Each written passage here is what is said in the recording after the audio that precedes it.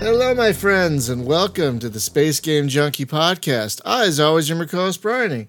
Brian, I could say my name, Brian. Jesus Christ.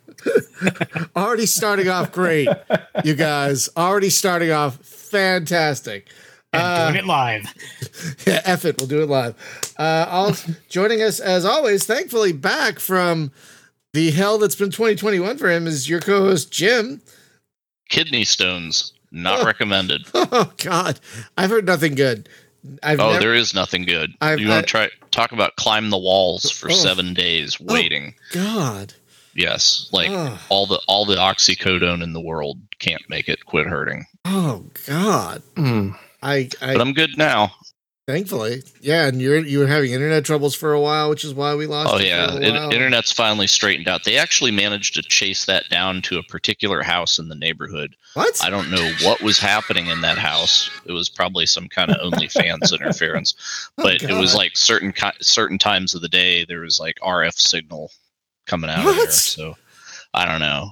Maybe that's where Doc Brown lives or something. Are they making a Faraday cage or something? What are they doing over there? Jeez. Also joining us is your co-host, Spaz. Hello. You may recall Hunter is out for a while. He's still in the midst of a move. He's moved to Ohio and still not settled into his new place yet. So hopefully we'll get him back soon. Hopefully pretty quick. I talked to him the other day, and he's finally settled into the apartment where they were at. So now it's time to move to the house. So good. Yeah. So it's like, well, as soon as you get comfortable, time to pack again.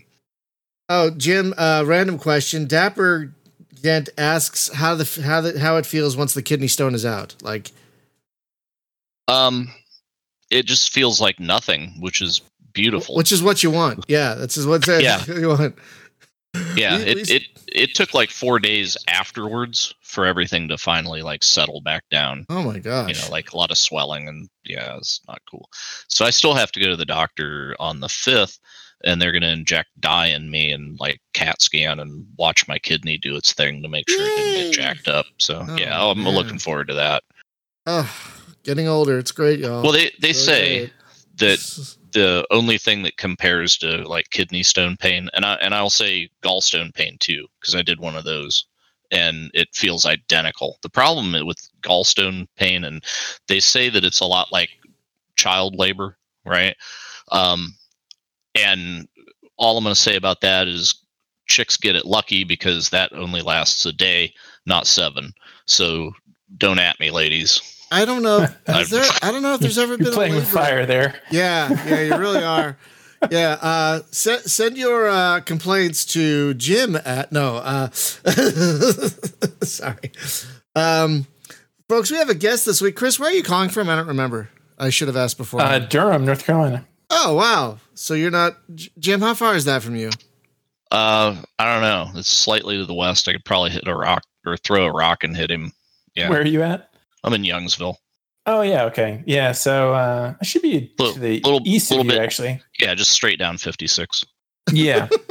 Yeah. Okay. Probably under an hour. And the only reason of that is because of the small roads. Yeah. 25 minutes tops, probably. But anyway, so what are you doing in Durham? Making games, apparently. Yeah. I moved up here from Cary, and I'm definitely enjoying that. So I'm native to the area. So. Oh, yeah. Hey, the guy that makes AI War lives over there. I don't know if you know that. Nice. Good seg. That's what we're here to talk about, friends. Specifically AI War 2, because this game, I tried to count how many updates you've put into this thing since you were last on about 2 years. I lost count. 2 years ago. About 2 years ago. I couldn't count. I didn't have time to count that high. Because you have just been slaying it with the updates to this thing. Folks, if you're unaware, this game has gotten dozens of updates. It's changed a lot. Multiplayer is in beta right now. And you're about to release one of potentially 2 new DLCs this year. Yeah. It's been a lot of... work kind of prepping the ground for multiplayer and for a lot of we wanted to put into the future DLC. And so and a lot of it's been laying groundwork for mod support and so forth too. So it's been a lot of technical work and balance work and just kind of, you want to make your foundation as strong and tidy as possible before you jump into kind of the extended content. It's kind of like it's turning into Stellaris minus the community anger. We have a lot of crossover in people who do both. So yeah, some of our modders do both. That's cool. What kind of mods? Oh, good. Sorry. Oh, what kind of mods are you getting? Like I haven't looked through the workshop lately, so what are people making for you? Actually, we're not using Steam Workshop because that's a real pain, honestly, and it doesn't work with GOG. And so the approach that I've been taking is with any mod that's of significant enough, size and maintenance quality, whatever you want to call it. We're just like, we'll just package it with the game because they're small.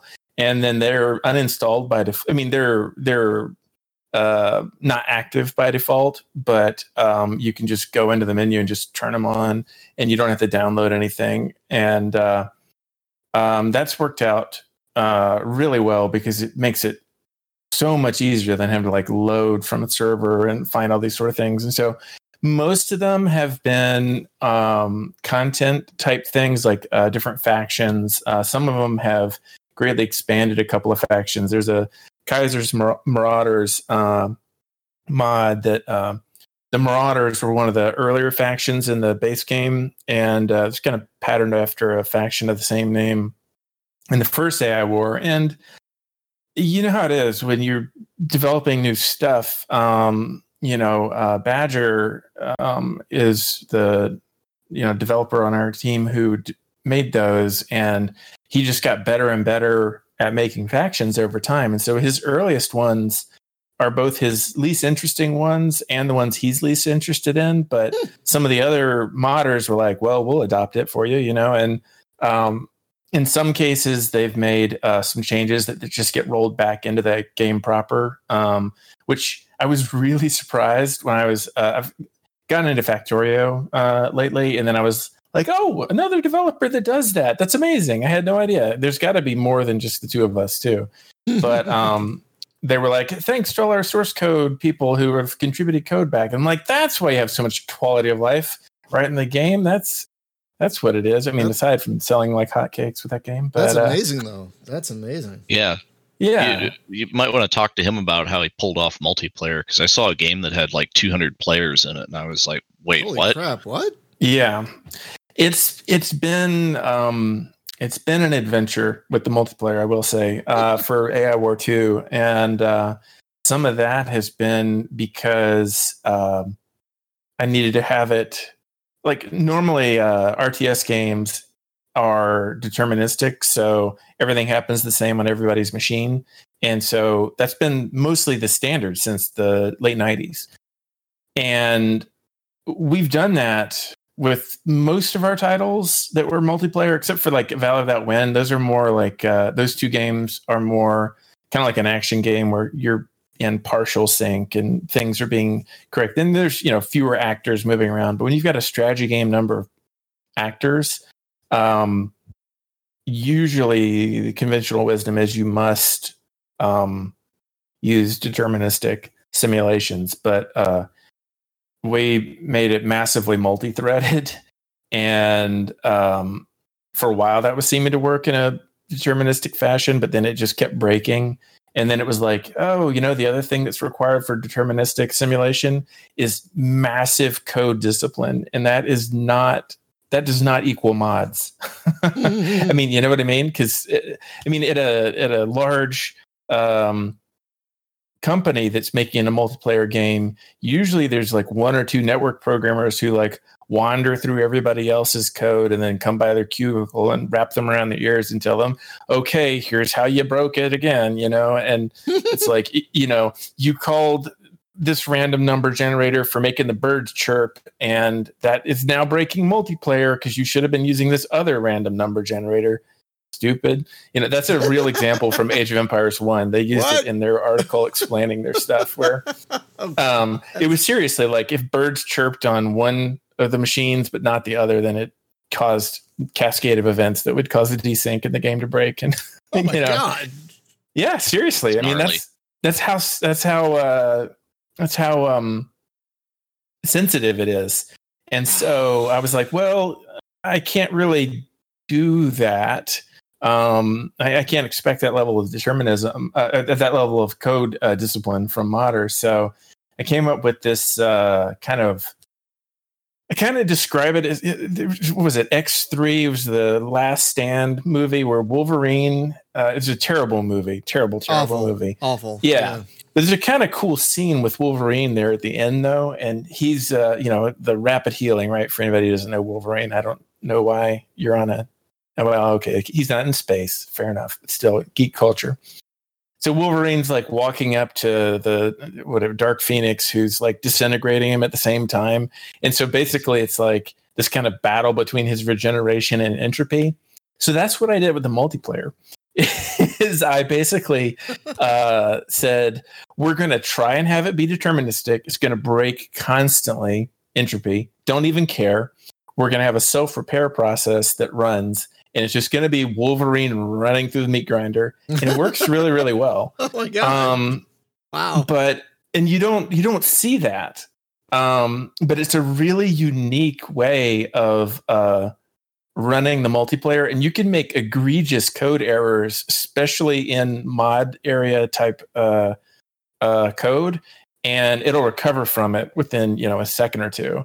And so, the worst thing you're going to do is like up the bandwidth very slightly or something. But so I have a question about how you structure this whole thing in memory, right? Mm-hmm. Because you have ships that are individual fleets, right? And it's like they're all attached to like the clump that is that fleet.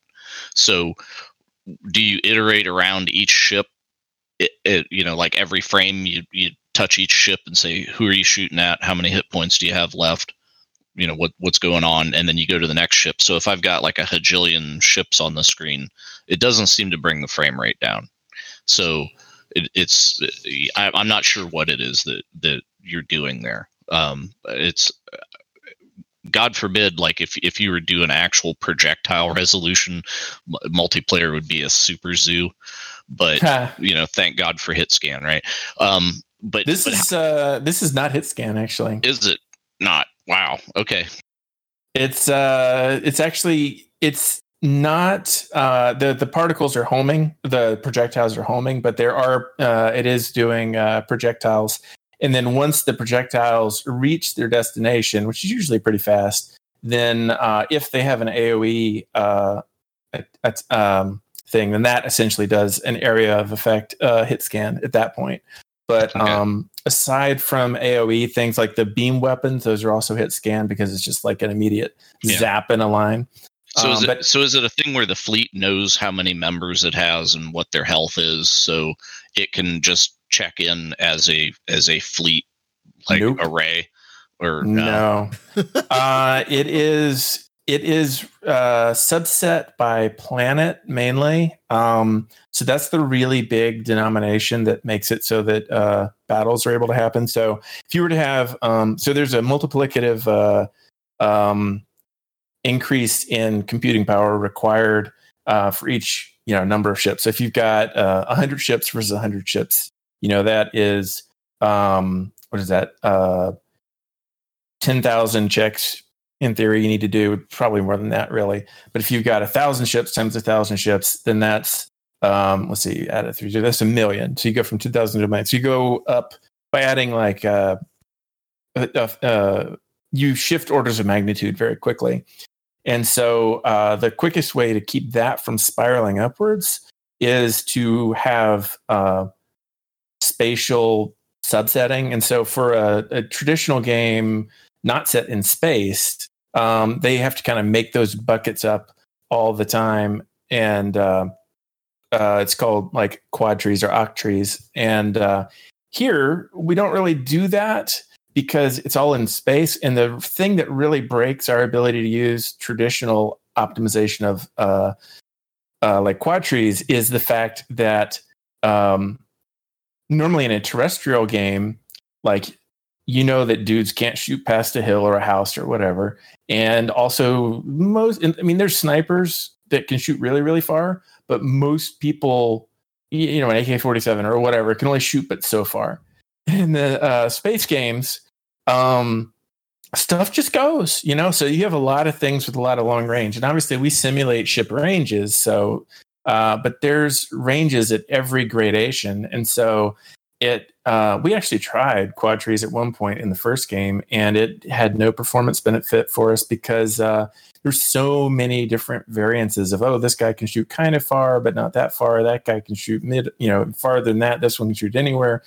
So it all comes down to just moving a lot of stuff onto background threads, and we're processing the movement of ships simultaneously to processing the movement of shots, simultaneously to processing shots hitting things, simultaneously targeting is happening on another thread, and so on and so forth. And so one of the most intense things is good target selection in this game.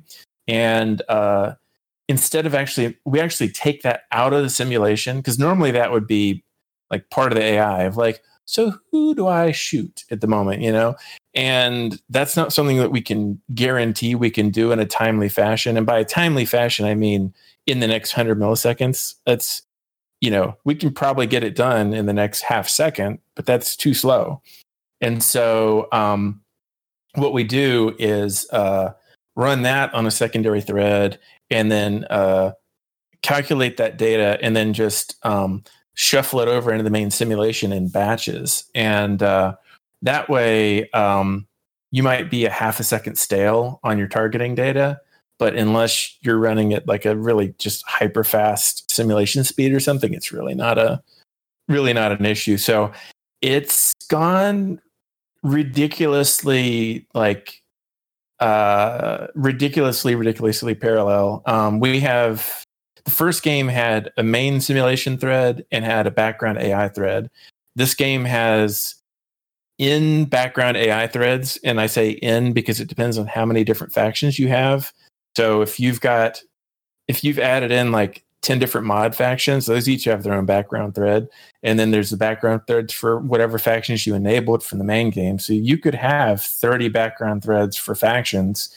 And then you've got for the simulation itself, instead of being just one background or foreground thread, it's like one main background thread to rule them all and then kind of bind them. And then there's like 16 subthreads, and then a bunch of those have further subthreads if they need to. So if you had a 26 core, one of those really ridiculous processors that AMD makes that are just like obscene number of cores, you'd use them.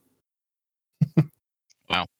See, where I'm at is kind of like, if I was making a Space Invaders clone, how would I handle hit detection on? So we're in a different level, right? So it's like I had a kid ask the other day. He's like, "So I want to learn how to program. What do you suggest?" And it's like, well, probably Unity because it's C#. Sure. But because high level language, you don't want to really just dive right into C++. And then he's like, "So is math really important?" Oh my, yeah. And I was kind of like, well, yeah, you should probably talk to Chris Park. Just trig and matrix math and so on. Yeah. I mean, we run the this game has 6 distinct coordinate systems to it. I mean, there's actually more than that but I mean, we run the simulation in one set of coordinate systems using one style of math, and then we translate that into, and so the simulation actually runs at 10 frames per second, which sounds really, really slow. But before anybody jumps on me about that, I got the idea from how physics simulations run. So if you think about PhysX or similar, those also run at 10, maybe 20 frames a second. but then they get integrated into the main game simulation when you're breaking boxes or throwing them around or doing whatever it is you're doing, bumping into a door. They get integrated into the main game simulation, which is running at some other frame rate. And for us, we don't actually have a main game simulation. We don't have a physics simulation either, really. We have our background physics simulation that is simulating all the stuff. That runs at 10 frames a second. And then what you actually see is a bit of an illusion where it interpolates between something from 100 milliseconds ago and what it just got told. And so it's constantly showing you things on a 100 millisecond lag. And that's actually very similar to how physics engines typically work in pretty much any game. And it's pretty similar to how MMOs work, sort of, a little bit. And it's similar kind of to how prediction and reconciliation works in first-person shooter games as well. But it kind of takes a little bit from all of those disciplines and kind of chews them up and blends them together. But it turned out that actually worked out really, really well for the kind of crazy multiplayer Wolverine shredder that I have, because when we throw in weird data that has to be reconciled, it just does it, because it already knows. It's like, all right, you moved yourself over 20 pixels. It's fine. I was in the middle of interpolating already. No need to be in a, no problem, man. So it's just kind of funny, because normally we would have to do some sort of smoothing or something like that for network purposes. That's a big part of most first-person shooter games. And because we were already doing that, which is kind of an insane thing to be doing to begin with, but we had to do it for performance reasons, because, we do use Unity, but we use a really specific subset of it, because even with their newer ECS system that they have got, it's something they're rolling out that not a whole lot of games use yet. They've been working on it the last couple of years. For one, they started doing it after AI War 2 was already well into development. And for two, it's not as high performant as what I'm able to do just with crazy amounts of threading and draw mesh instanced. Wow. Yeah, I feel like I would have cheated, right? And just made it deterministic and then magnetize the stuff on the screen to what the determinism was. It's like, oh, this guy got hit, so now I have to make sure that thing actually hits him. But, it's like, it's kind of tricky. I knew I was going to hit him. Oh, yeah. I mean, the original AI War worked like that for a while. We actually did that, and people noticed, believe it or not.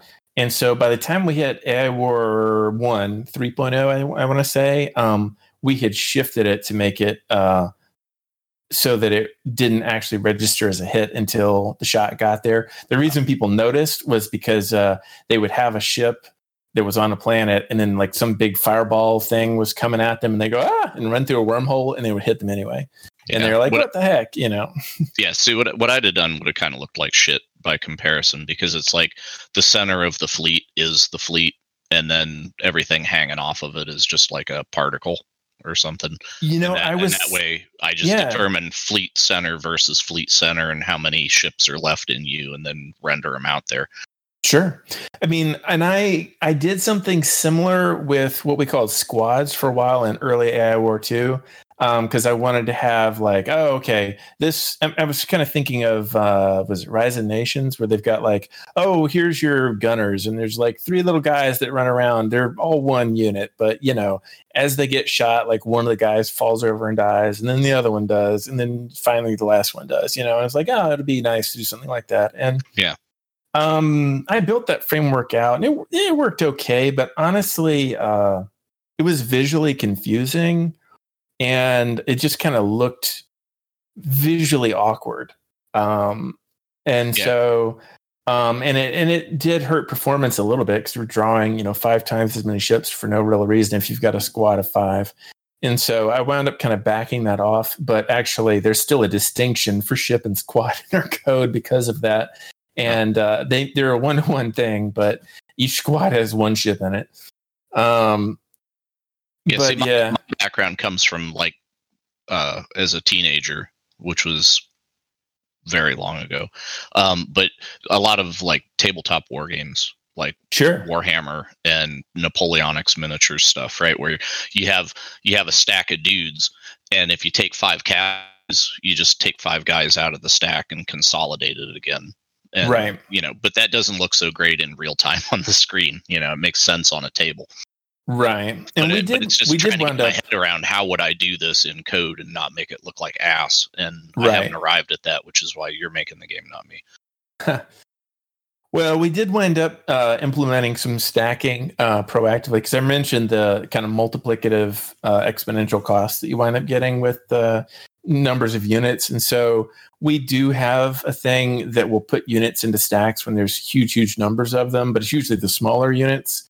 And then we have code that's like dealing with the stack of units versus individually. And then if there's less going on, they split themselves back out. That keeps the frame rates up during the really, really crazy, or not frame rates, because actually the frame rate and the simulation speed are totally decoupled in our thing. So typically you could have a frame rate of 120 and you could have a sim speed of 50%, and it's, and that's a problem. There actually is because of the way that we do handle time in the simulation, you can actually just hit the plus key on your keyboard if you're running 50% sim speed and have a perfect frame rate, and it will double your simulation speed, and you're back at 100%, and your frame rate's still fine. And it's like, wait, what? How'd that go? And the reason is because we're doing time steps that are twice as large then, and it's still running at 50% quote unquote speed, but it's doing 200 milliseconds worth of work every 100 milliseconds. And since it's taking 200 milliseconds to do that 100, it works out the same. And so it's kind of funny. It makes it really robust to slowdowns. Whereas like the first game, when the simulation got slow, you were kind of hosed. I mean, that was one real thing behind completely re-architecting the sequel was, how do we make this truly massive, and how do we make it like, okay, there are going to be edge cases, period, end of story. What do you do when it gets stressed? Not if, but when. Like somebody's going to have the weirdest situation possible, or they're going to have a mod that lets them have 10 million things. And we have, you can turn the stacking off if you don't want to have that, or, you can choose not to up the simulation speed, all the different things. But we have it through our kind of lengthy early access period and alpha period before that even. We've hit as many edge cases as we could and made it kind of react to those in different ways to keep the speed up. And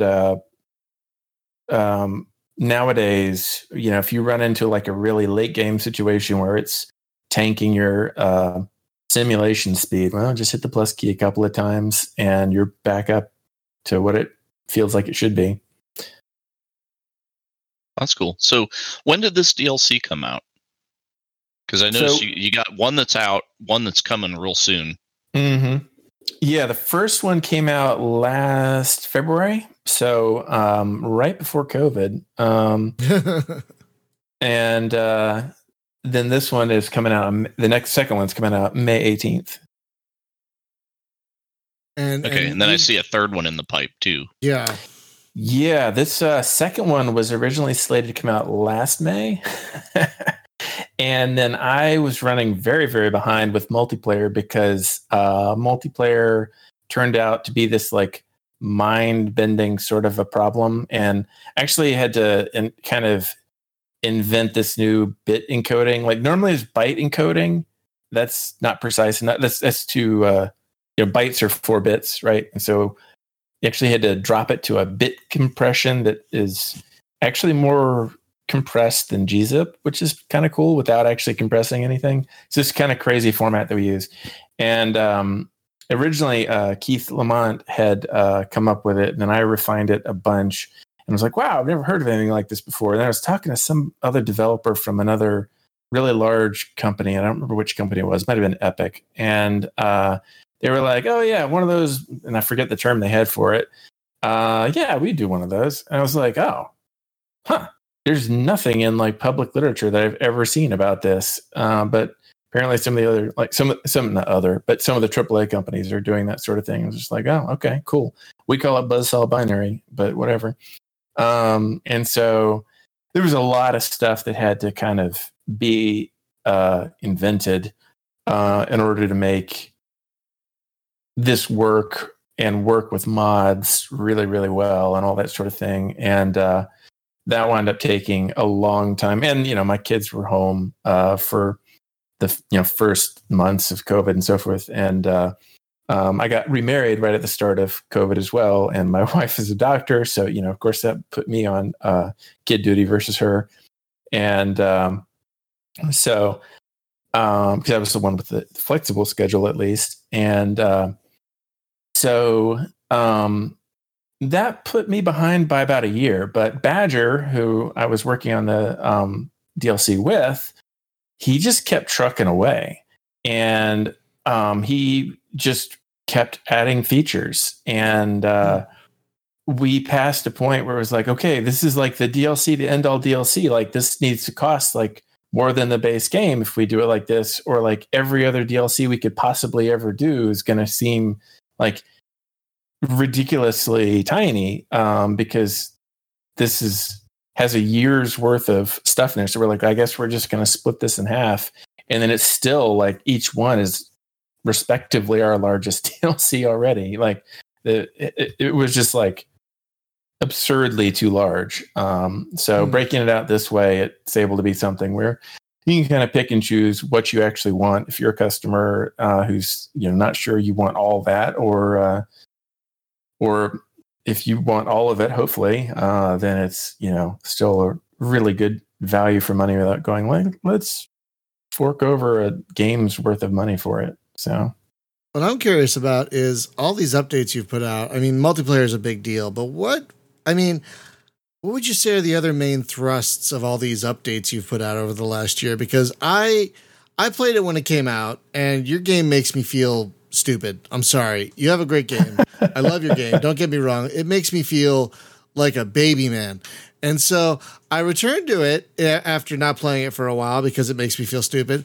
And I had to say, I had an easier time clicking with it this time around. So I'm just wondering what you've changed and added since it came out that has made it a little more approachable for a moron like me.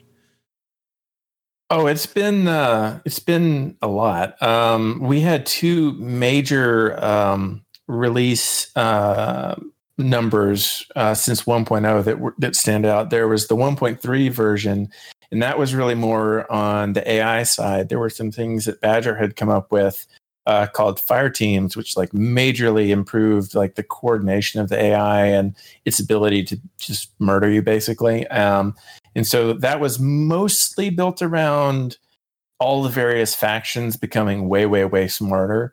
And, it was a humongous revamp of how that side of the enemy side and or allies, but NPC side, let's put it that way, functions. And it was just a kind of quantum leap forward with them. And so we referred to that as being almost like a sequel. And then the 2.0 was when the first expansion came out, and that had a lot of, updates to it as well. We had a complete, I redid the shaders and lighting and visuals for literally every ship and structure in the game during that. And then I think we had a version 2.4 or something like that we redid the visual feel of the entire UI. It started feeling way more thematic and easier to read. Just it was a huge, but mostly facelift sort of thing. But in some cases, also helping with usability and cutting down on text in certain places and making it so that you could get contextual text in other places. And then the most recent thing has been our version 2.8, which just came out 2 weeks ago, I think. We call that one the paradigm shift. And that one is the one that's really focused around making it approachable. And I'll say, honestly, so it was over Christmas holiday break, getting on towards New Year's, and I was thinking about coming back and the work I was going to be doing, and I realized something, which was I don't like playing the middle game. It's not fun. I personally am not having any fun with the middle game. I love the beginning of the game, and I like taking somebody else's save and seeing what happens when I do the end part. But there is a point at which Chris McElligott Park would hit 20, 30 minutes in and go, I don't know what to do next. I'm the lead developer, and I'm feeling this way because I've got too many options and the wrong kind of options. And I'm just like, I don't know. This feels like a really hard math problem. I'm tired from working on coding this thing all day. I don't want to do this right now. I just play the end of somebody else's game. That's fun. And I was like, okay, that's a problem. That's a real problem. If I'm hitting this point, other people are too. And so I thought about, what was it that was, causing me to feel this way? And, where are the things that are making me feel overwhelmed? And a lot of it was like, oh, you need to make these choices in advance of information, or there's too many choices, or, there's not it's just a lot of kind of meta level stuff, the game's flow, like, like mechanically, everything was fine. There were no like mechanical problems that were making it not fun. It was a decision-making point and it wasn't a matter of like what information was being presented. That also was fine. You had the information you needed, sort of, but there were certain things that you couldn't scout. And you might essentially, the problem was you might find out later on in the game that you had made some choices in what technologies you chose early in the game. You're basically boned later in the game because of that. And so what most people would do is they would float some science and say, I'll just not spend this for a while. Let's see how long I can not spend this before I choose the optimal whatever. And so that was the number one problem. And there were a bunch of other things that kind of stemmed from that. There need to be long-term consequences for things, for sure, like certain things that you just don't come back from. But there's overall two different driving forces in a game like this. There's kind of the sandboxy, roguelikey, whatever you want to call it, aspect of, let's see what I find. And I'm going to make what I can with what I find. And then there's the other side that's I have an idea in my head. I am empire building, and I want to do what I want to do. And those two things have to kind of meet in the middle somewhere. Uh-oh.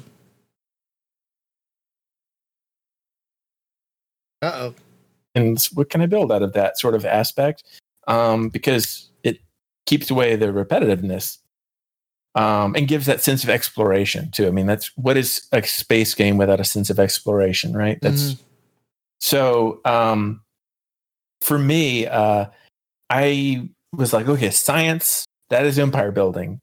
I decide what I want to invest in, and I want to be able to uninvest some of my science and reinvest it. And then we have this other, we'll go ahead and call it a currency for purposes of our, but a resource for purposes of our discussion here. And that's hacking points. And before the 2.8 version, you really had a lot of them because it was one of those things where it was just kind of a feature that was added in the first game, kind of after my time with it, really. And we'd added it in this one because people expected it. I didn't really have much interest in it. So it was one of the worst interfaces in the game. It just wasn't very polished. It didn't really have all that many options. It wasn't all that exciting. And I was like, hacking an artificial intelligence opponent really seems like that would be one of the like key things humans would try and do to it. So okay, let's kind of lean into that a little bit more. And so the nice thing about, if you like have a target, an objective building that you want to go capture, and your verb that you can use to go interact with that building is I either shoot it and it dies and I get a thing from it, or I capture it. And then by capturing the territory that it has, it gives me some things. then that doesn't really give you any, like, there's no multiple choice there unless there's just like things for you to capture or blow up just everywhere. But if you have a same sort of building that's there and you neither blow it up nor capture it, but you go over and you hack it, then it's like, hello, here's your 8 options. Which of these would you like? Take your time thinking about it, and then we'll get on with the hacking and things will get dire. And then we can even say, okay, you've hacked it once. Would you like to hack it again? It'll cost more the second time, or is it not worth it? That's a you choice. And so that sort of shift to the game flow made it so that hacking points were suddenly way more important, and those were the things you never get back once you've spent them. And you can get more, but it's going to aggro the AI if you do so. And so you have to be judicious with it. And the science you spend, but you can get it back, but you have to spend some hacking points to do it. Not a huge number, but enough that you feel it. And so respecking once or twice during the game, and I was actually playing another space game, over the holiday break. I was playing Outer, which one? Not Outer Wilds, the other one. Outer Worlds. Outer Worlds, thank you. I was playing both, and I get extra confused because I played both at the same time.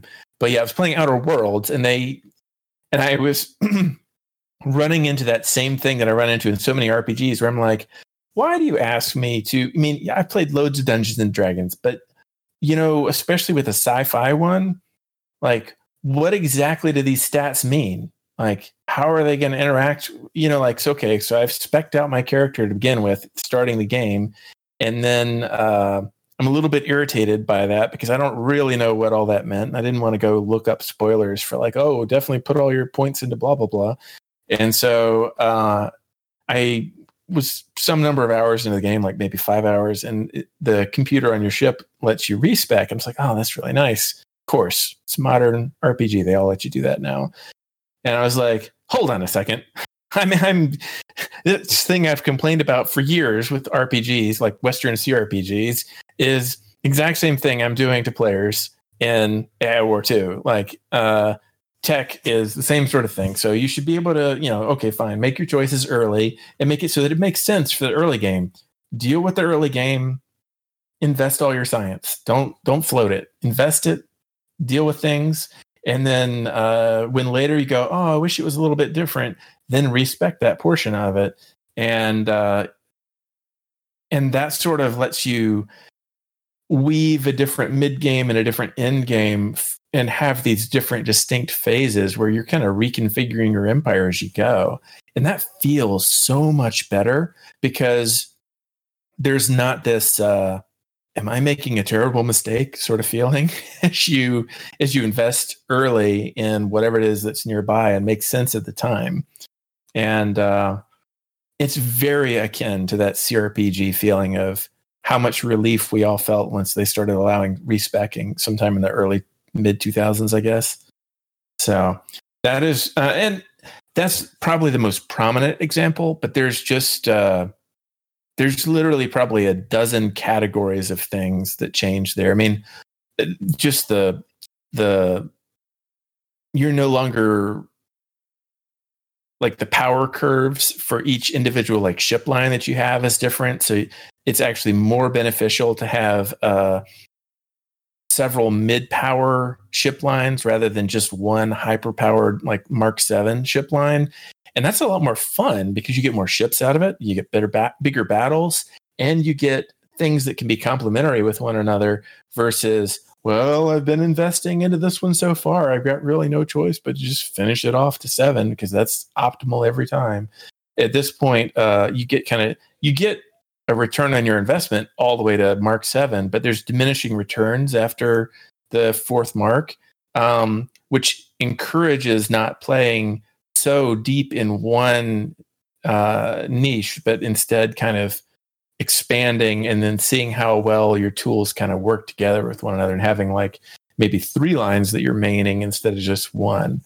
And all of those sort of things in combination, plus Badger's really been working hard on like giving some contextual like journal entries that pop up for new players. Hey, we noticed that you're just kind of sitting there. Have you considered this thing that's over here in your particular game. And stuff like that contextually notices what is happening in your specific game and gives you a hint not even really a hint, but a suggestion. And you can take it or leave it in that early 20, 30 minutes of the game. For people who skip the tutorials, that makes a big difference. I don't know who's skipping the tutorials in this game. I don't know. That's a terrible idea. It is. Folks, if you haven't played this game and you're thinking about playing this game, do the tutorials. Just not only they're short. They're pretty short. They're not long, but there's also a lot of reading involved if you want to go all in. I love how much like in-game documentation you have because it's necessary.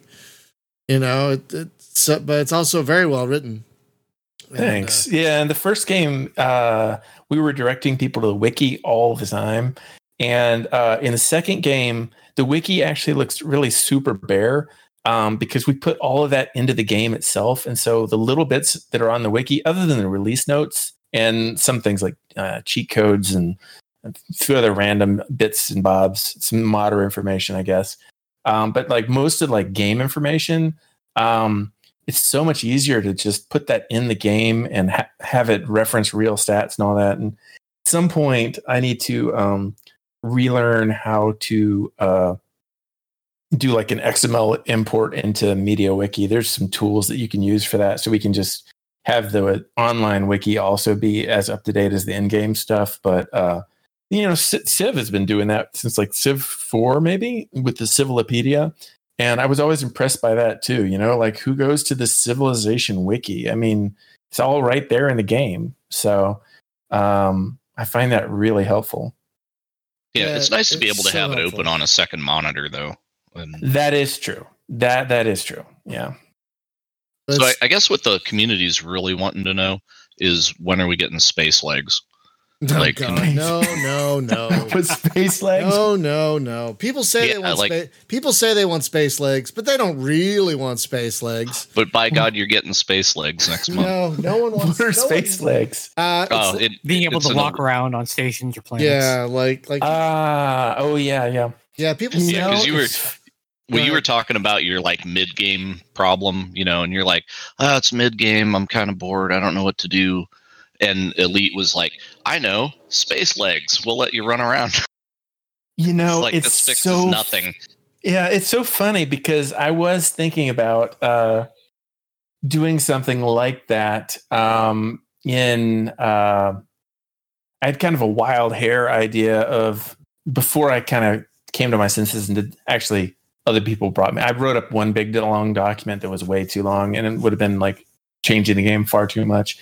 And people were like, that might be good for an AI War 3, but maybe not do that for AI War 2. I was like, all right, fine. I'll do something much more conservative. But one of the things I was thinking about was like, it would be straightforward to like, make it so you can walk around with some characters on the ships in between like more kind of episodic missions as a campaign instead of having the whole galaxy be all in one place. And again, that would have completely destroyed the AI War flow. But I was like, that'd be an interesting other mode to play in. Or you could do it like or a side game, or not like a spin-off 3, but spin-off. You do it like Eve, right? You let me make a very detailed character, and you even have like an eShop where I can buy clothes for the character. But there's only one room you can walk around in. No. Or do it where you first person you can never see your character after that. Yeah. Even better. and do it in VR. Do it in VR. There you go. Eve is still in that state, though. There's one room you can walk around. What? Yeah, I thought amazing. I thought they got rid of that. They probably dropped it. Yeah, but I'm just saying, like nothing ever happened. It was just like no. But what? Honest to God, whenever I watch this game, like playing itself, because I don't know what I'm doing. It does better than me. But oh my God.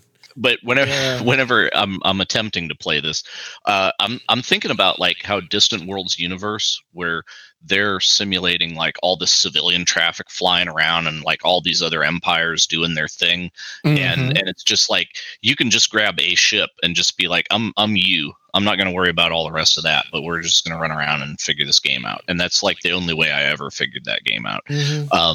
But I look at like what was that game?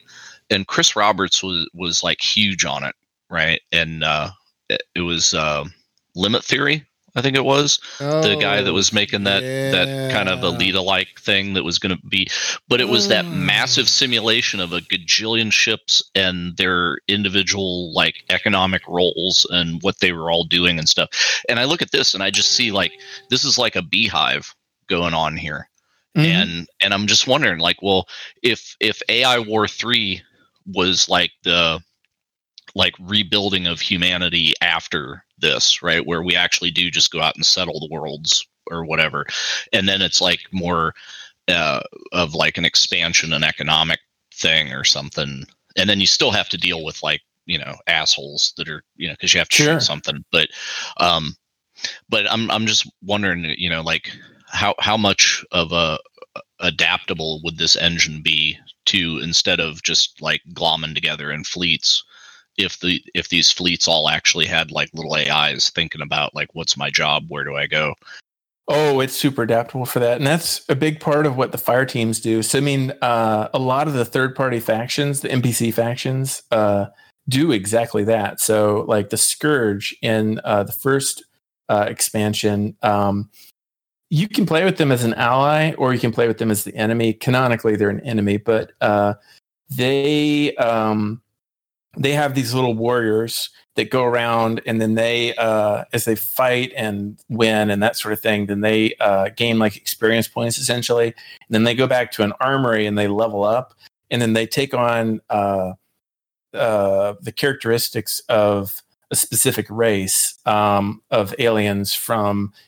It's all one combined like Arc and Verse, but the races are originally from the Last Federation or from AI War, and so it's like, okay, this is now like a Peltian warrior, and then if it keeps leveling up and doesn't die, then it goes back to the armory again, and it can become a hybrid, which it's like, okay, now it's a Burlust Peltian warlord warrior, and those get really terrifying, and so there's like this whole thing going on there. With the Dark Spire in Dark Zenith, excuse me, in the second expansion, they have this really complicated economy with like 5 different resources that they're gathering and things, and then like depending on what they gather more of, which you can see, they wind up like leveling up.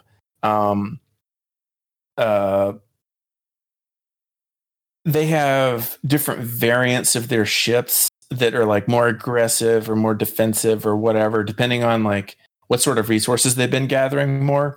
And so you see that kind of like bleed out into the military, but there's also the civilian stuff going on.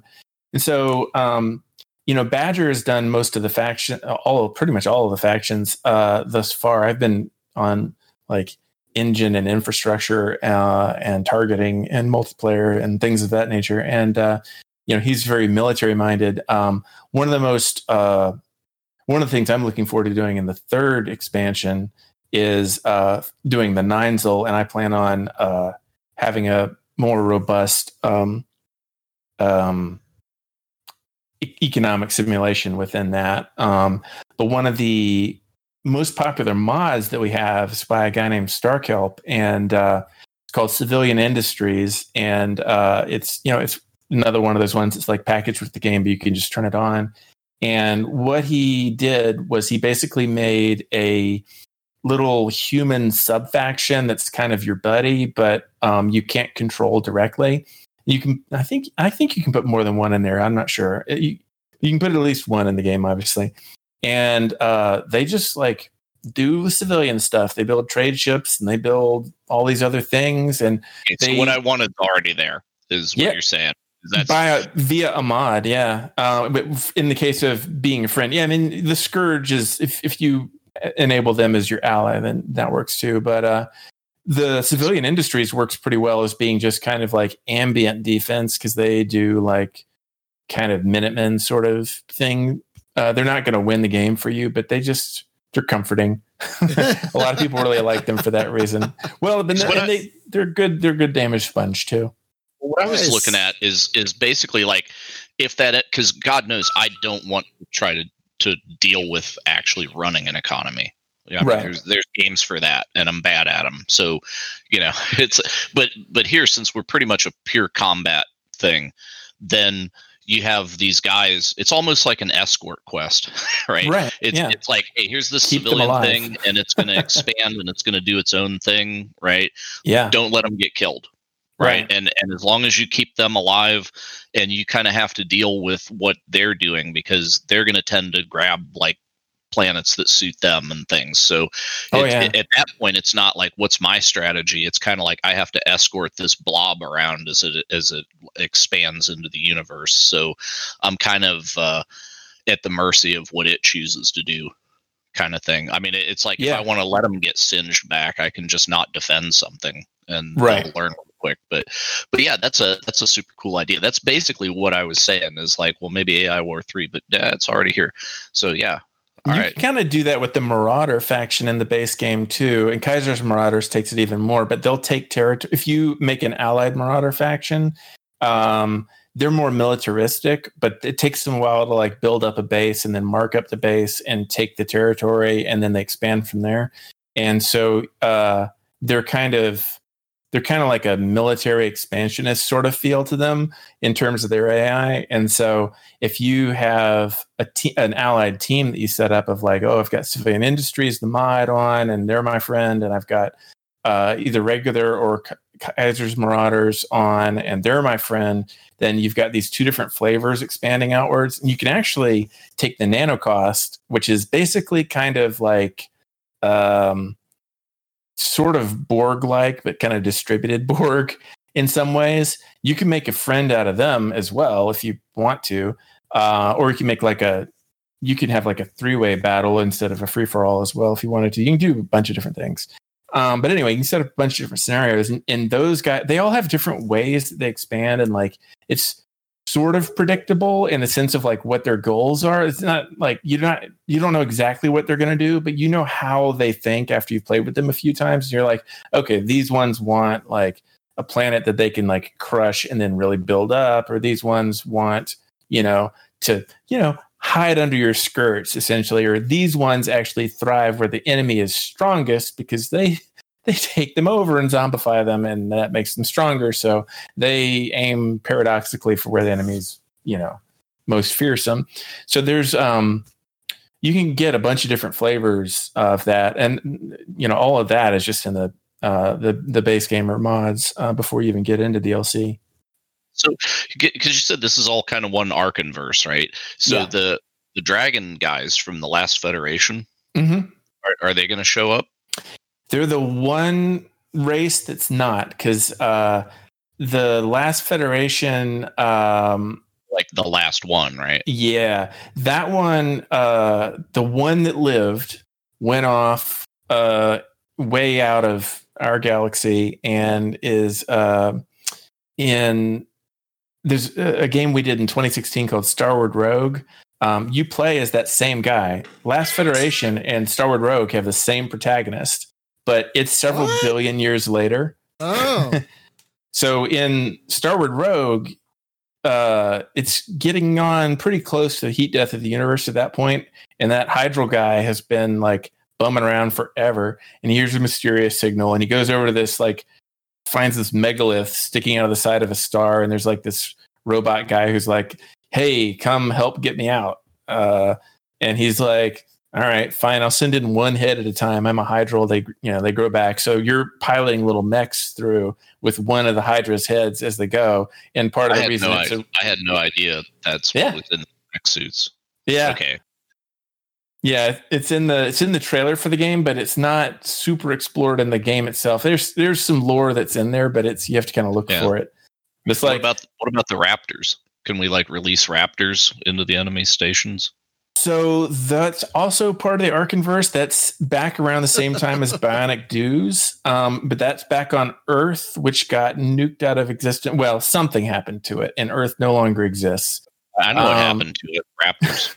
The Raptors were one of the several things that people were trying to take back the planet from the kind of early, fairly crappy AI that were spreading along the planet. I mean, Bionic Dues, the kind of general gimmick with that was that each type of unit had some sort of bugginess with it. And so, it would move incorrectly every other time or shoot incorrectly every other time. You could predict it always had the same bug, each type of thing.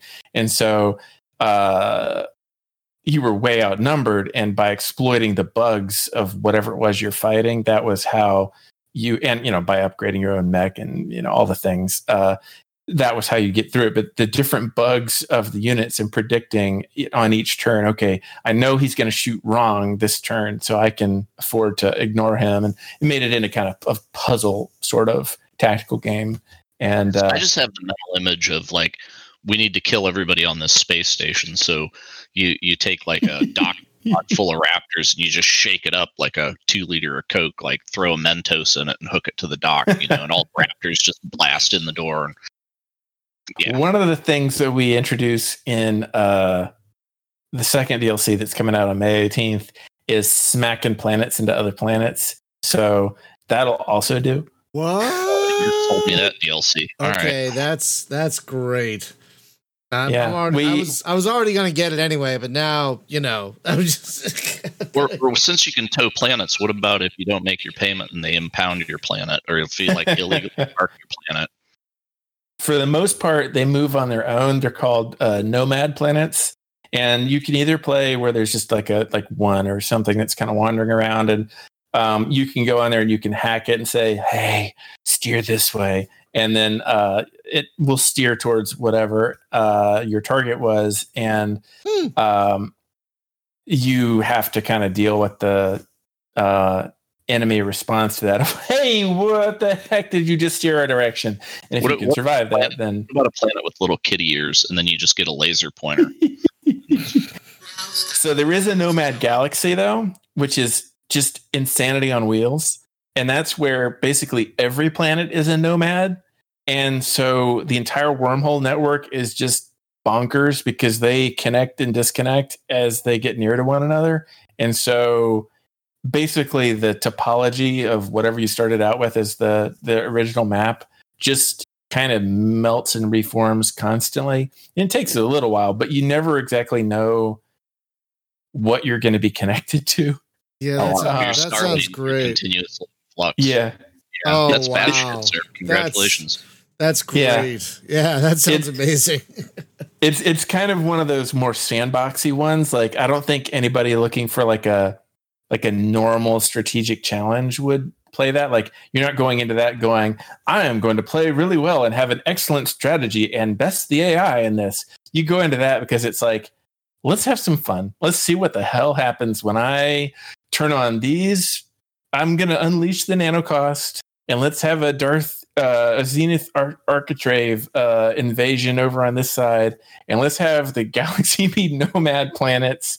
And I don't know, civilian industry's got my back. Let's see what happens. That sounds like a really cool, dumb thing to turn on in multiplayer, though. It'll just be hey, here's welcome to the amoeba map, where it just continuously oozes around. Yeah, I mean, there's a lot of interesting things you can do in multiplayer, and one of the things where set up and a wormhole opens up, and you're I couldn't defend it; it just showed up. So it wasn't me, boss. Yeah, exactly. In the third DLC, one of the things that we're adding is for multiplayer. There's several multiplayer things there. We're adding a champion faction that you can play as, which we had in the first game, where basically instead of playing as a whole faction, you basically are just one ship, and you play as that one ship, and you're kind of soloing content for the most part, and you can help out the main empire, but you can also warp into the fifth dimension, which in the first game was nebulas you could go into, but here you go to the fifth dimension, and then you interact with these fifth dimensional aliens instead and level up and stuff and then come back and upgrade your ship and all that sort of thing. And that was what we were planning on adding as far as like an alternative factions that you could play as. But what we also added, this was like a random idea that Badger had for his own play group, and it's turned out to be, in my opinion, even cooler than Champions, is he added a Necromancer faction where we have stuff that can zombify enemies, and when you do that, then you're not able to control them, but they were the enemy ships, and now they're the enemy of your enemies, and so they die over time. They work as like chaff, and it's super satisfying to like take the botnet golem or whatever and go just zombify a bunch of enemies, and these are mine now. And then they just like turn right around and start attacking their peers. It's the whole Wololo sort of effect, but minus being able to directly control them. The Necromancer faction lets a human player have a Necromancer ship, and there's some upgrades and stuff that's kind of along the lines of the Champion thing. You can also build like these necropolises, all these crazy things. But then you also get to control the zombies. So any zombies that the normal human empires make, or that you personally as the Necromancer make, you get to control. And they become like your minions, and you get to do stuff with them. And that's ridiculously fun. There's just so much ridiculously fun content in each of these expansions, actually. Yeah, they look. That's the difference. Sorry. That's the difference between you and me. Is I could sit here and just make that shit up, and you actually not only make it up, you code it too. Because it's just like, for the last 10 minutes you're like, oh yeah, and we're gonna do this thing and this thing, and it's all nuts, right? And it's like, cool, it would be all I could do to just think of it, let alone actually bolt it in here. So, but that's kind of my other question is, how do you make this stuff so modular that, let's say I skip a DLC in the middle or something, right? Mm-hmm. Like how do you deal with that? Where it's like, oh, there's content I don't have, and nothing that absolutely relies on each other, so it figures it out, huh? So we have that problem compounded a lot, actually, because of mods.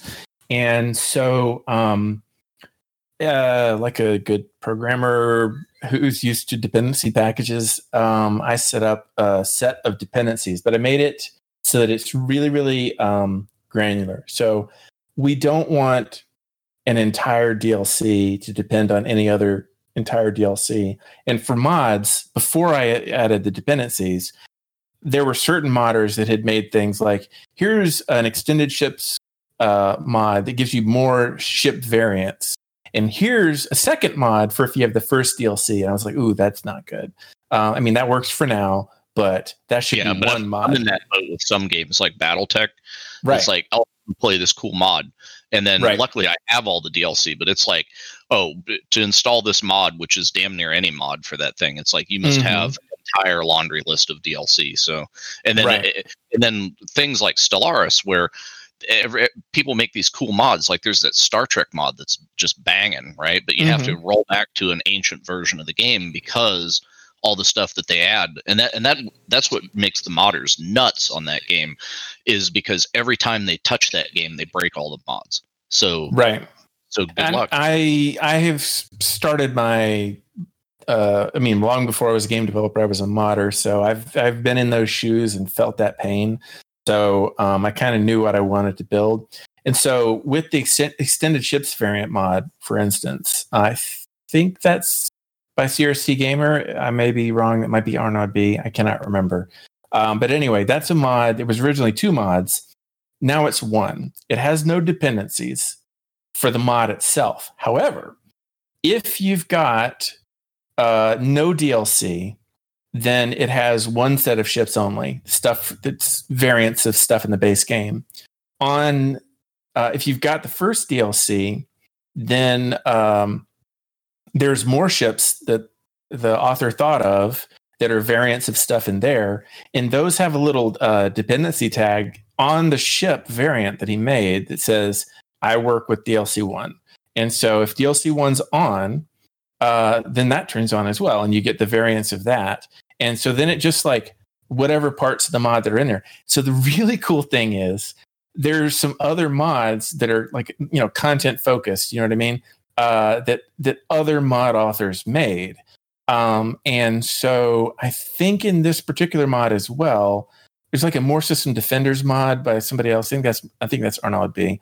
And that one added some new like station keeping frigates and so forth.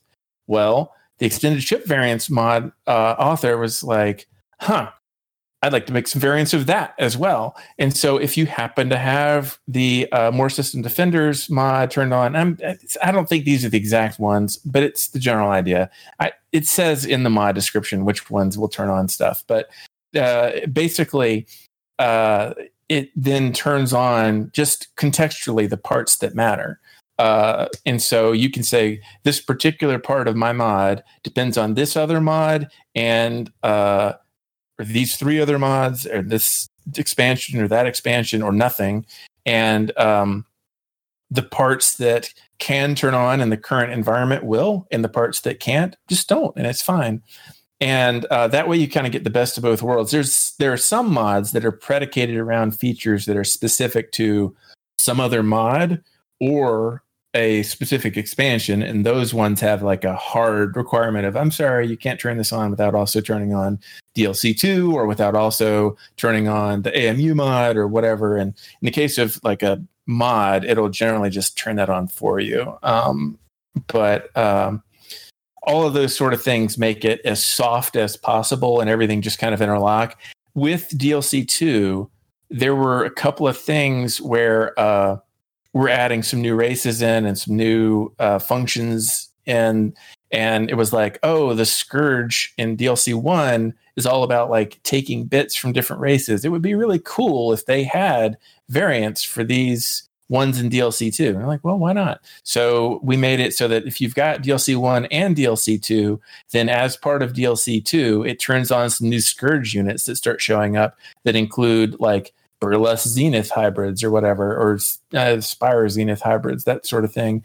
And those are only there if you've got DLC 1 and 2, but it doesn't break anything if you've only got DLC 2. It just doesn't add Scourge units because you don't have the Scourge. But and there's actually a couple of AI types, flavors that are in DLC 2 that require both DLCs. But again, it's not an exclusionary thing. It's meant to be like, hey, this is a cool thing that we could do, but it requires both DLC. So we're going to put it in there because we want to do it, but it's not like a extortion attempt to try and get you to get both. Like there's ridiculous amounts of content that is completely isolated that you don't have to have.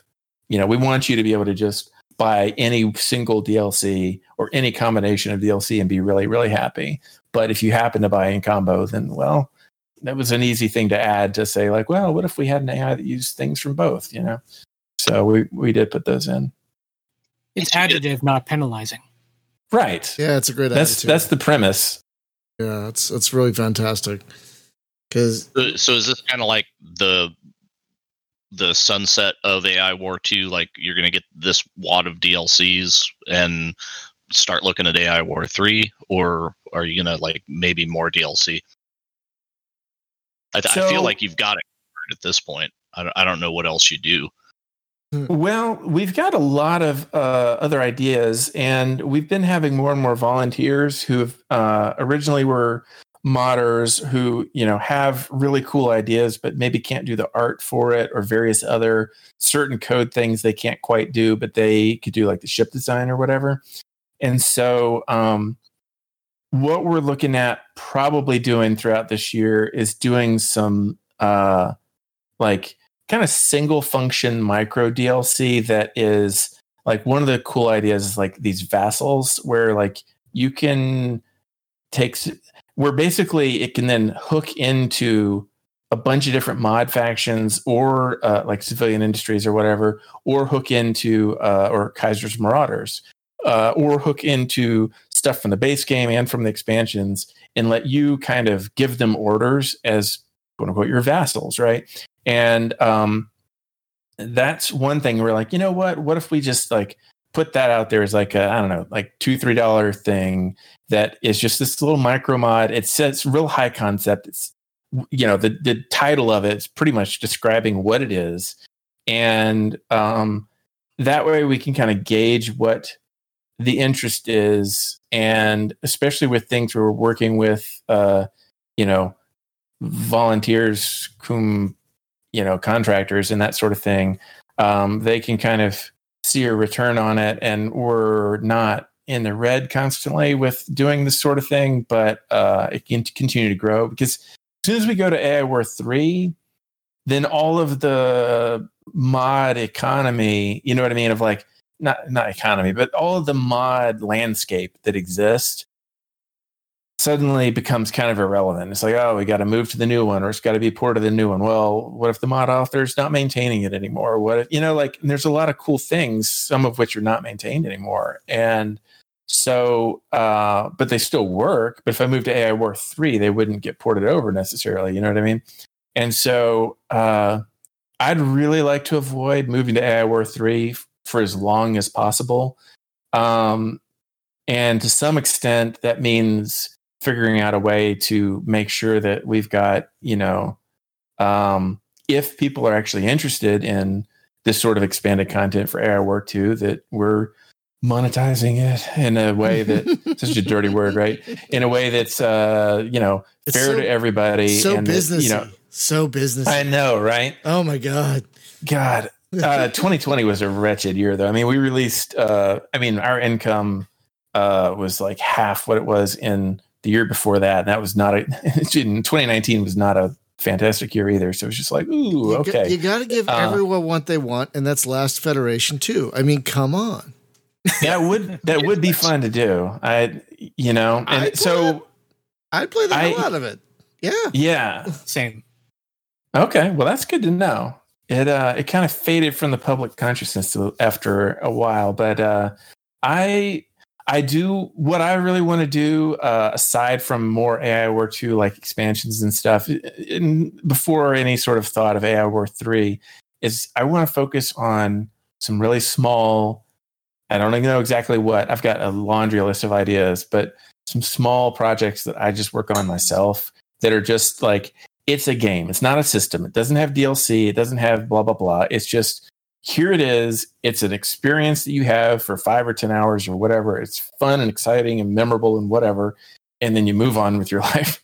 I'd like to make a game like that. Nothing wrong I'd with love that. to see like a stream of like $5 one shots. That's kind of what I want to do. Is here's like, an idea. I need to get this out. That's it. On to the next one. It's like Chris Park's Flappy Bird. Right. Not that simple, but yeah. but I'm just saying, Yeah. But eventually you have to come back around and do that Stars Beyond Reach thing, right? I think Stars Beyond Reach is pretty well dead. Beyond Reach at this point. Yeah, it's beyond reach. It's one of those things where that I'm so in the hole financially for that, and it also is so out of date technologically compared to what I'd want to do, and I don't have a good idea on how to fix it. And using the assets and so forth that are there would mean that I would also have, there's a lot of royalties and so forth that would be tied up in that. It's just like, there's so many things that weigh it down to where it's just like, it's so very dead. And the idea of making some sort of 4X, it still really appeals to me. And the idea of making, the idea behind Stars Beyond Reach at a really broad level was basically, let's see if we can mash up Risk and that sort of crazy storytelling that happens out of Dwarf Fortress, like Boat Murdered, and a 4X game like Civ, and a little bit of SimCity in there. And wow, that's a lot of things to mash up. That's just too many things. And I just never could figure out the mix. So maybe someday, I hope to be doing this for another 30 years or whatever. Maybe someday I will approach that general cluster of concepts again. But prior to that, I'd really like to focus on the intersection of like 2 ideas instead of the intersection of like 4 or 5. Well, a thing that I would love to see is a game like AI War, how that would translate to terrestrial stuff. Yeah. I really want to do some terrestrial stuff too. Because it would be like, okay, I have all these robot units, right? But they're actually like little mechanical spiders or something instead of spaceships, right? And they run around and do their thing. But okay, so here's a dumb idea, something you'll never do. Did you ever play Microsurgeon from Activision? No, I didn't. Television days. Okay, so you remember the movie Fantastic Voyage? They shrink people down and then oh god, I loved that as a kid. Okay, so Fantastic Voyage, the 4X, where you are a nanite colony inside of a body. I think I've seen screenshots of this. No, I just made it up. Really? Yeah, I'm thinking like, so you have like a map of the human body, right? So you got all the blood vessels and the organs and whatever, and then your nanites versus the other nanites that are in there, where you're like trying to like not kill the patient but take over territory. That'd be fun. Flavor of Borg, or you could just play as the endocrine system in general. I have honestly been one of the things that my wife's been really getting into permaculture and looking into like a permaculture simulator where you're dealing with like all the different like flows of animals and nutrients and plants and animals and microbes and mycelia and all the different things going on in like a small plot of land, and trying to like by small I mean like 10 square meters or something. You know what I mean? And I mean, it's really bloody complicated if you really do it. And I was like, I'm not sure if I want to get quite, I mean, there is the research for all that, but I think I might actually want to do like alien permaculture so that I'm not constantly getting called out on the science of it. And I can just make up whatever fits for gameplay versus like, because I'm like, the nitrogen cycle is totally OP and needs to be nerfed, right?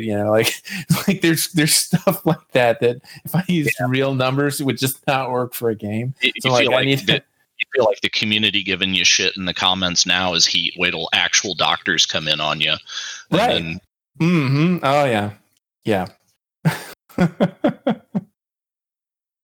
Well, actually, I want you can keep the AI universe, but I want to be like a privateer style mercenary. Like that would be fun. Yeah, that would be great. That's what I want. I need to build up a nest egg before I take on a project that large. But yeah, that'd be a huge one. That'd be a huge one. Oh yeah, it is. That's on my bucket list. But I gotta get there. Basically, privateer / Rebel Galaxy Outlaw in the AI universe is what that's like. Give me that. That I would play. I would never stop playing that ever. Yeah. Okay. So one of your $5 one shots, right? Mm-hmm. Remember. Oh God, what was that game? This has to be it, Jim. We got to wrap up after this. This has to be it. Okay, so on Atari, it was the original space fighter game, Star Raiders. Okay. Yes. Nobody has made a remake of Star Raiders. That's true. Nobody for 30 years. They don't exist. Nope, they don't exist. Nope. 30 years. Well, there was that one, but we don't talk about that because that was. That's what I'm saying. They don't exist. Atari having a fart. But like, yes, I will pay you handsomely. I will sponsor development with this $100 bill that is sitting on my desk. That's about what it costs. It's amazing. How'd you know? Could probably do this in a weekend. No, we should just make a game jam for just Chris here. Just call it the Franklin Jam. We got to raise $100 and Miguel. Yeah. I'm sorry. Yep. New last name. Yep. McGilligan. I'm sorry I didn't say that earlier either. No, no worries. It's easy to think that it's my middle name because I was Christopher M. Park for a long time, and the middle name is. I thought it was your middle name. I'm like, why did he put his middle name in there? Yeah, no. When I got married last March, my wife and I both changed our last names because I thought that was only fair. It's really a pain in the rear for a doctor to change their last name, and it's also a pain in the rear for somebody who's creative to change their last names. It's like, but makes it so that it's not diminutive, and we're both in it together, and we have that sense of family unity, and both our kids have a name in common with both of us, and all that sort of thing. You didn't hyphenate it like in the British style? We thought about that, but it just looked kind of weird, and okay. It feels a little bit formal, and in retrospect, it's been a little bit of a pain in the rear because we're either McElligott or Park to somebody, or it gets quite confused. No, my wife could have just went for broke and picked like some random new last name and just been. We're both very proud of our family. My wife went through the same thing with her ex. They got a mixed name after they got married. Mm-hmm. It is. She said it was a pain in the butt to get it and then get it reversed. So it's a thing. But I apologize. It's still not done with the changing all the things. I apologize. I didn't say that earlier. But anyway, let's do the worries. McElligott Game Jam. You just lock him in a closet for a weekend and see what he comes up with. And give him $1,000. Let's everyone donate. Give him $1,000. Throw him in a closet for a weekend. See what he comes up with. People just have patience. I will do things on a more healthy time schedule. That's fair. Well, we do have to wrap up, folks. We've been talking about AI War 2 today. It's about to get a massive piece of DLC in a couple of weeks. No, about 3 weeks. And then another big piece of DLC later this year, with maybe some micro DLC in there. It's a impressive thing. Don't let it intimidate you. It makes even the grisliest of space game players like myself feel like morons. So just dive in. Seriously. But then just think, when you win, you feel like a god because you feel so freaking clever. I don't know if that's ever going to happen. I don't know if that's ever going to happen, but I'm trying. Just turn the difficulty on. There's 10 difficulty levels for a reason. I'm playing in the babiest of baby modes, and I still feel. There's no way you're playing on difficulty 1 because it's like actively stupid on that mode. You're probably playing on 5 or 6. I don't know. Whatever the baby mode is, and when you pick a new game, it's like you're playing on 5. Yeah. Are you an idiot? Do you want to play this one? Yes, I do. Yes, I do. But that's going to do it for this week. And not only AI War 2, there are a lot of great games in Arkan's stable, if you will, from A Valley Without Wind to Last Federation. Lots of great games in there. Be sure to check them out if you haven't already. Not sure what we're doing next week on the show. I've got some fires in the oven, but like no one's bit yet. I'm mixing metaphors, but I've got some hooks in the line, but no one's bit. That's a better one, I think. But we might do a topic show next week if we don't get a guest. But tomorrow we're doing, what is that? Space Harder Charlie? What is that thing called? I think it's called Space Harder Charlie. And then are we going to do that driving game on Thursday, Spaz? What's it called? Yeah, I think that was the plan. The hell is that one called? I can't remember. My brain is so Can't drive this. Can't drive this. Can't touch me. I just think of that Brack song when I hear that for some reason. Don't touch me. Anyway, you know what I'm talking about, right? You guys know him. I do. Okay, good. But folks, thank you so much it was a very active chat as well tonight. Thank you so much for everyone in the chat. I hope we got to all your questions. I know there were some in there that were just answered through conversation. But yeah, definitely check out AI War 2.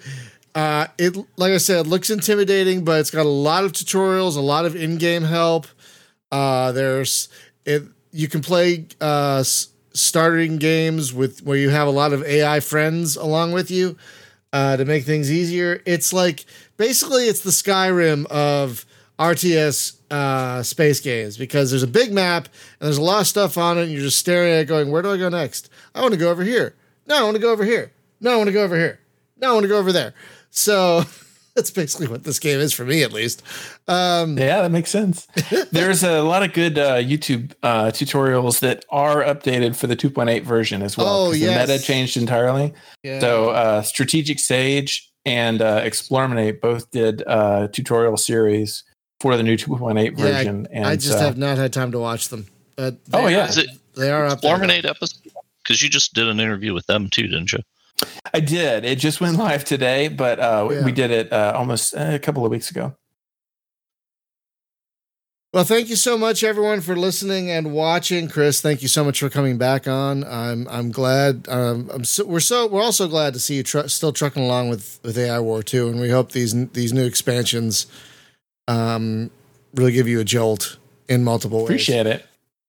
But thanks everyone for watching and listening. Always a pleasure. And we'll see you next time. Bye-bye.